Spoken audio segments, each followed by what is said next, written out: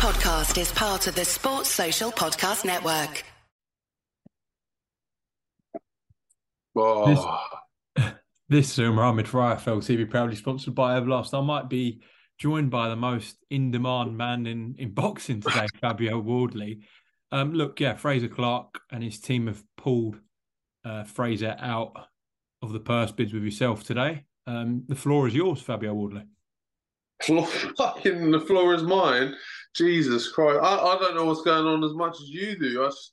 Mate, the floor should be theirs. They should be the ones answering the questions here. Like, what the fuck is going on? Like the thing is, because we know for a certain fact that I thought first off, I thought my mandatory came around pretty quickly. But I took it. I was fine. All right, fine. I'll take it on the chin. Whatever. If I've got to fight soon, I've got to fight soon. No worries. People like Joe Joyce and that, when he had his for months. He had his for about 18 months with no question. I get mine in about 3 or 4. So that was suspicious. But we found out in the end that 258, Frazer themselves, them guys together, they lobbied the board. They put a thing to the board specifically to say, hey, we want to mandate Wardley versus Clarke. The board agreed. Fair enough. Done. Put it together. We get all the way here to this point of all the build-up of everyone saying, yes, they're going to do it. We're going to bid this. We're going to bid that. And then next thing you know, not even days before, hours before they pull out. It makes zero sense. I'm guessing you spoke to your promoter, Eddie Hearn, about this. Did he say that there was any reason given by Boxer or Ben Shalom about why they've pulled him out? No reason given. No reason given other than they're a shithouse. Other than the reason that they clearly don't believe in their man the way they say they do. Because the only credit I will give is to Frazer. I do genuinely believe he is a fighting man. I do genuinely believe that he does and would fight me. I think he's got the wrong people around him, the wrong team around him, too many people in his ear. And I think that affected his confidence with those people around him saying, oh, it's a bit soon for you. We don't think you're ready. Maybe in a few more fights, maybe you need to do it then. I think that affected him to the point where maybe he even thought himself and put some self-doubt in his head where he thought, oh, actually, maybe I'm not ready for this. I guess there's two thoughts of camps here. One where you think, right, it's just the promoter, Ben Shalom and Boxer, have just told Frazer, their fighter, we're not doing this and we pull you out. The other thought is, and I'm saying this because in this modern day, in the boxing world, the fighter really runs his ship, if you like. It's not like the old days. So the other thought is, well, Frazer Clarke is the captain of his own ship. He should instruct his team what he wants to do. If he wants to fight, he should sort of tell Ben to sod off, and I'm still sort of going ahead with this and don't pull me out. So where are you with that? I think you're bang on. I think that's the thing. I think that's the exact point. We're not in the 1980s anymore. It's not the old days of you get told when and where you're fighting and you have no say in it. We as fighters have control. There's no point in my career ever where Ed can say to me, especially for a fight that's been mandated, Ed could go, you're not having that fight. You're not doing that. There's no reason. If it's a purse bid situation and Ed doesn't want to bid, fair enough, don't bid. But that doesn't mean I'm out of the fight. That means I'm still in. It means I'll fight on another promotion. So unfortunately, the buck lies with Frazer. It falls and ends with him. I have on good authority that I spoke to someone today. I spoke to a well-known boxing solicitor, lawyer who writes contracts and things like that to check these things before I did things like this. And he said he's never seen a contract ever. He's been working in boxing for years. He's never seen a contract ever where a promoter has had the power to pull you from a fight, basically, to say you can't fight. So ultimately, like I say, the buck lies with Frazer. He has made the final. It may be under advisement. Don't get me wrong. They may have said, "Look, we don't think maybe now we won't do it now. We'll do it for you later. This, that, the other." But ultimately, he has to be the final person to go, no, all right, I'm not doing this. But from that, what I can't quite figure out is, as you said a couple of minutes ago, his management company 258 did request to the board that he is your mandatory. So obviously, at one point that they were thinking they really wanted it, and then something's happened where they've decided to withdraw him. So obviously these questions need to be posed probably to 258, I suppose. Yeah, I think he needs to get them on there. I think he needs to get 258 on. I think he needs to get Ben on. I think he needs to get Frazer on. And I think they need to be posed them questions because I can't answer them for you. I didn't ask for the fight. They did. They asked for it. I accepted. I said, fine, no worries. We'll do it. We'll go to bids. We'll see who comes out on top. And then we'll do the fight. And I was more than happy to do it. My only thought of it was that they thought it would come a lot later than what the board proposed. The board put the bids in relatively quick after announcing that it's been mandated, and then they said it had to be done by September. And I think they kind of thought that maybe the board would give them till maybe November, December time, something like that, to allow Frazer to have a few more fights, build him up, whatever else. So I think that's my only point on that really is I think maybe it came too soon for them and they thought hang on, our guy's not ready yet. We need to build him up over time and stuff. But again, that would affect you as a fighter. There's knowing your team going, we don't think you're ready.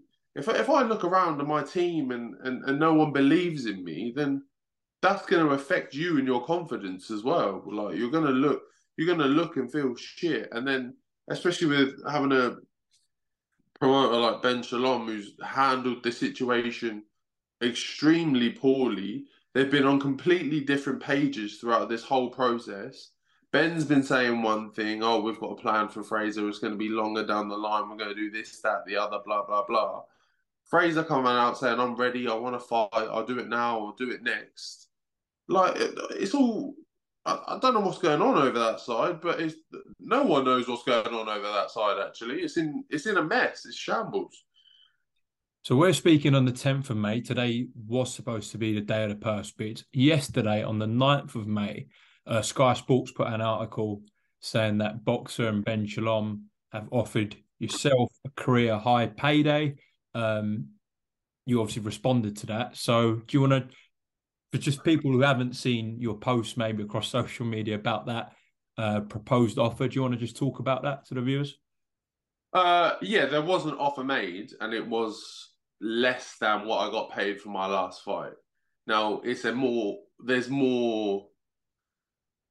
That was a clickbait headline that they put out in defense of me going at them on socials, on Twitter and whatever, and they were trying to claw some credibility back.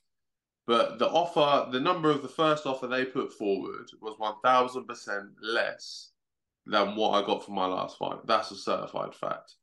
Now they came back a few more times and revised some things and did some other things, and that's a different story. But initially, what they said was, "Oh, if you do this and the fight," and first of all, I can't go into. It's difficult because I can't go into too much details of it. But it wasn't a single fight deal. It wasn't a multi. It was a multi-fight deal that they wanted, and the fight that they offered initially wasn't even against Frazer. So again, clickbaity, bullshit lines, leading the story, trying to lead the narrative in the wrong direction. That's not the full story. That's not how it went at all. So yeah, by the back end of the contract, it would have been my career highest payday. But if I'd have stayed with Matchroom or anyone else, by the end of that point, I'd probably earn more than they were offering anyway. So it's not the same as going, oh, we offered him a career high payday, because you didn't. You offered me a multi-fight deal with a heavy back end. Having seen that yesterday, then the offers that you received, did you expect that they might put out the bids today? I did expect they might. I had a thought, anyways. I had a thought. I knew that I knew that they wouldn't want to go to war. Basically, they wouldn't want to have to bid it out. I knew they wouldn't want to do that. If they could do it behind closed doors, as you say, or do it individually, or do it personally, then yeah, cool, we can do that. But I know that they really did not want to go to purse bids. And like you say, if it was my career highest payday, cool, go to the purse bids, stick that on the line.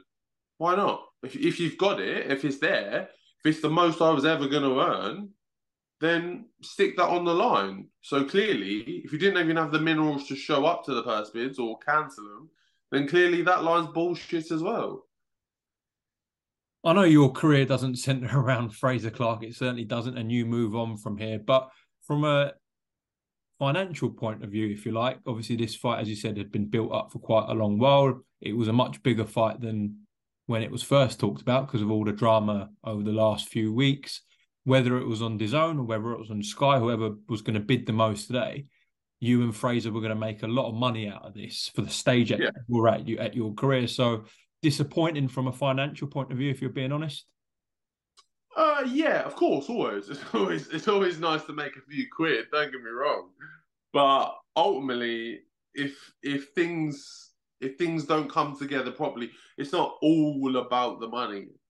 If it's not going to be done right, if the process ain't right, if everyone's trying to screw everyone and pull little deals on the side and whatever else, and not do ultimately what's in the best interests for the boxer, because again, another reason boxer won't want to go to purse bids is because they don't want to overpay Frazer because he's had 6 fights or whatever. And they know that to win the bid, you'll have to pay a lot of money. It's 60-40. He gets 40% of a big chunk of money, which they'll see as a large overpayment for someone who's 6 or 7 fights in. It's something they want to do. So if anything, they're doing over their own fighter as well. It's don't get me wrong, it's the sport we're in. Sometimes boxing's a bit like that. But if I was Frazer and I was looking at my own team, I'd be knocking at someone's door. Do you feel a certain type of way now about Frazer and Boxer? Do you have any feelings towards them at the moment? No, not at all. Not at all. I don't take anything personally. Business is business. Like, we know how the game works. These things happen.